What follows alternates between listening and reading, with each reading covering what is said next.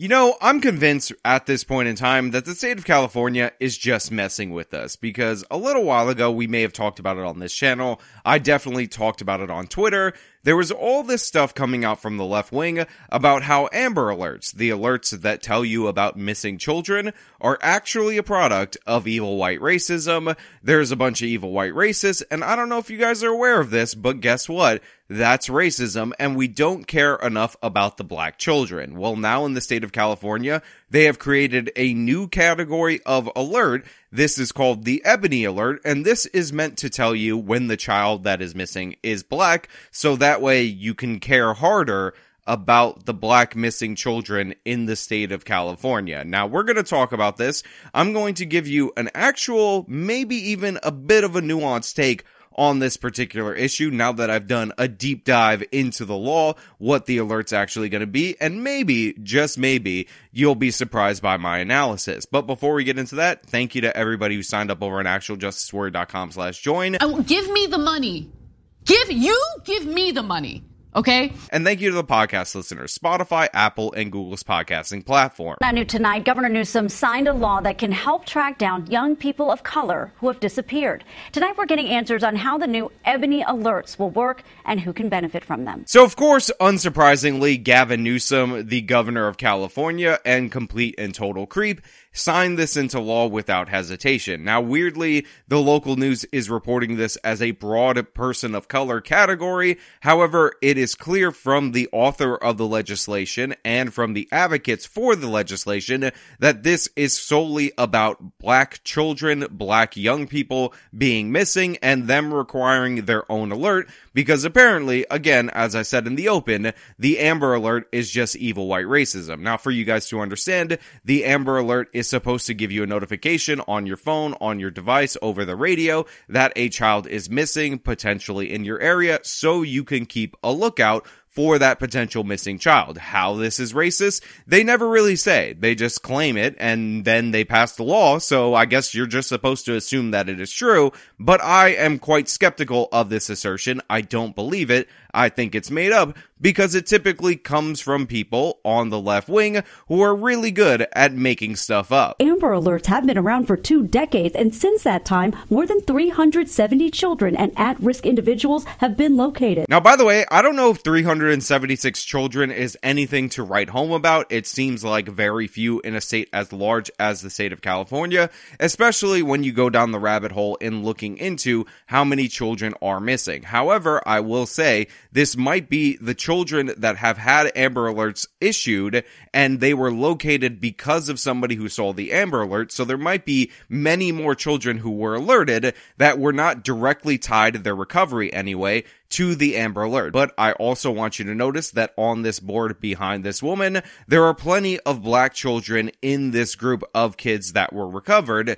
So the idea, again, that the Amber Alert somehow leaves behind the black children's, I don't, again, see any evidence for. In fact, they're inadvertently presenting evidence to the opposite in this segment that is unambiguously pro-Ebony Alert. Time is of the essence when it comes to an actual alert. So they go to the cop right here, and he says time is of the essence when you have a missing child, which, by the way, I think is true. I think your chances go down significantly after 48 hours, after 72 hours of a child being missing, of being able to recover that child unharmed. So I understand this position being put forward, although they cut him off before he was going to say anything as a follow-up.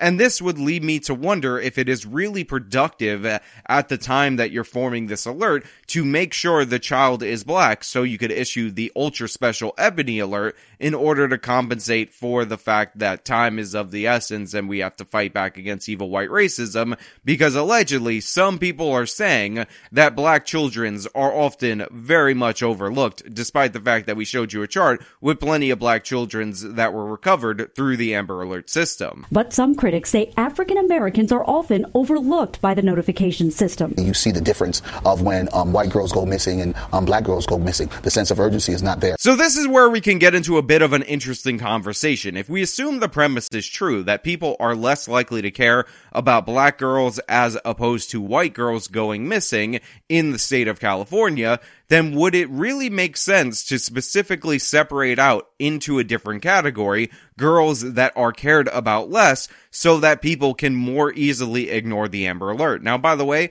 I completely and 100% reject the notion that people are getting these alerts on their phone, they're looking for the racial description. When they find out it's a black girl, they then block the Amber Alert notifications from their phone or ignore it or whatever. What seems to be more likely to me, if anything is leading to a disparity in these girls being recovered, is the fact that they happen to live in black neighborhoods, because most people live in neighborhoods that are similar to them ethnically, and those people in those black neighborhoods must be less likely to call in tips or respond based on reports of missing children from within their own communities. That would seem like a more likely and logical explanation, but okay, if you say so, we're just gonna roll with it going forward throughout the rest of this segment, and I will put forward again the proposition that if apparently people are being racist against black girls going missing, maybe it doesn't actually make sense to specifically tell them information they're more likely to ignore. African Americans, whether they're children or young adults, are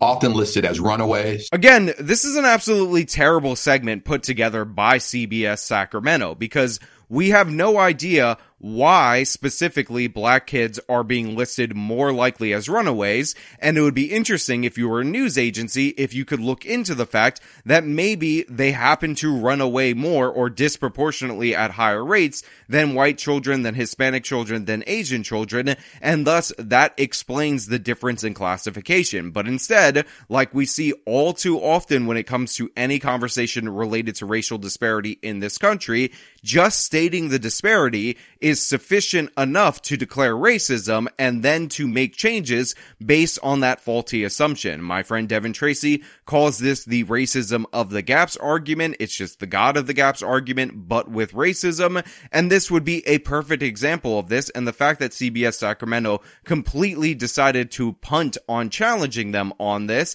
will lead us to not know if this is actually true. State Senator Stephen Bradford is the author of a new law that creates Ebony Alerts for a community disproportionately impacted by missing youth. African American young individuals make up almost 40% of those individuals who come up missing. Now again, 40% on its own superficially seems quite dramatic. It seems like there is a significant problem in the black community. However, it's just stated without any additional context, and we know that black Americans have a lot higher percentages of certain negative categories in this country, negative outcomes, so take it into that context, it might not actually be that dramatic. On top of that, we are well aware of the fact that the black population, or at least you should be, is younger than the white population on average. The median age is about 20 years lower in this country. So it could be more likely that black kids go missing as kids and as teenagers because disproportionately black people tend to be more teenagers and more kids.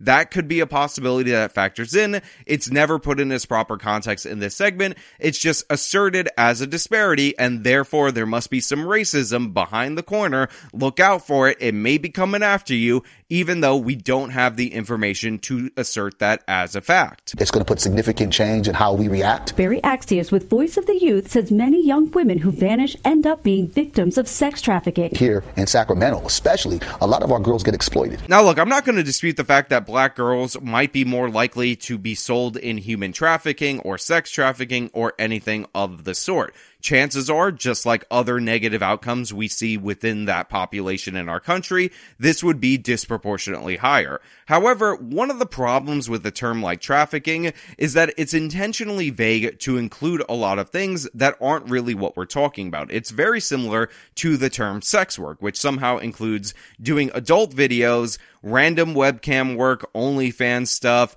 Also, it includes stripping, but also it includes prostitution, and those are 5 different distinct lines of work that really should not be grouped together, but it's all to avoid specifically labeling what we're talking about. So while there might be some significant instances of girls being forced into prostitution, the reality is just because we label everything that involves somebody under the age of 18 participating in prostitution and sex trafficking, that doesn't necessarily necessarily mean that they're all being trafficked. There is a such thing as underage prostitutes, and the idea that we just make a broader blanket term for it, and therefore we can just label it under that, really obfuscates the issue and takes away from the fact that there are people being forced into this, and there are people, due to their circumstances, whatever the reason you might want to say, who voluntarily go into this as 16-year-olds, as 17-year-olds, and they should not be put in the same category. By the way, a very notable instance of this was the Cyntoia Brown case, who ran away to be a prostitute at age 16,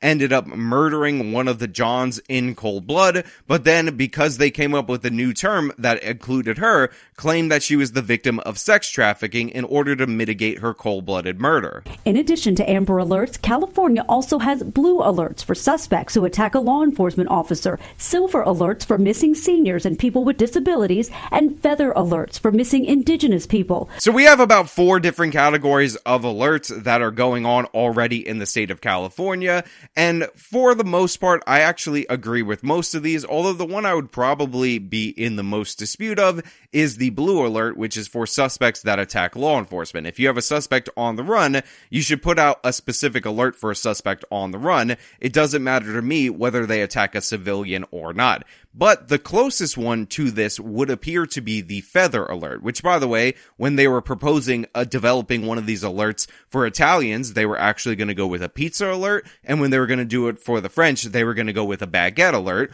but they decided to go with Feather Alert because for some reason they wanted it to be as stereotypical and as weird as possible. But this one actually makes more sense than the Ebony Alert that we're talking about, and this is because natives often live on reservations, more separated out from the general population, so an alert that is targeted to that separated out portion of the population, I actually think makes a lot more sense than a Ebony Alert that is specifically aligned for black people that are missing in areas that are not necessarily exclusive to black people. So even though that one's the most similar, there actually is a logical reason for it, and I'm open to the idea that there is an argument for the Ebony Alert if you can actually substantially prove that case, but nobody's actually presenting evidence for this. They're just making assertions, and I just drew you a fine distinction between the Ebony Alert and the Native American one based on the distinctions between how those people are set up, their neighborhoods, reservations versus neighborhoods,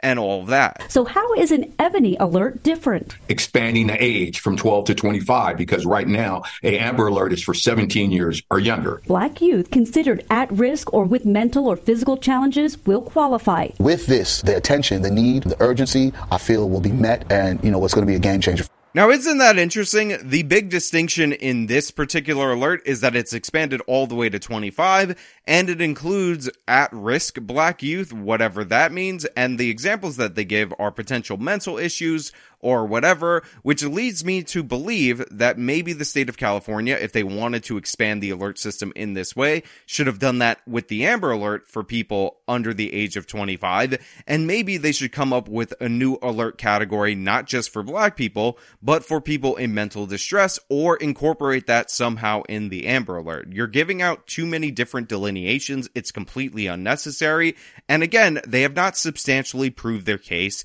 at all they did was assert some disparities. Now look, I don't want to be knee-jerk against this. Sure, we're seeing pieces of legislation that prioritize black Americans over other Americans in the name of racial equity, but if they had a good case, I would be able to listen and actually acknowledge that, but they haven't presented that actually in this video. If you guys have a good argument for it, I'm open to it. Leave it in the comments below. But as usual, if you like this video, show me by leaving a like, subscribe for more content, follow me on my social medias, support me via the support links in the description of this video. This has been me talking about the new Ebony Alert in the state of California.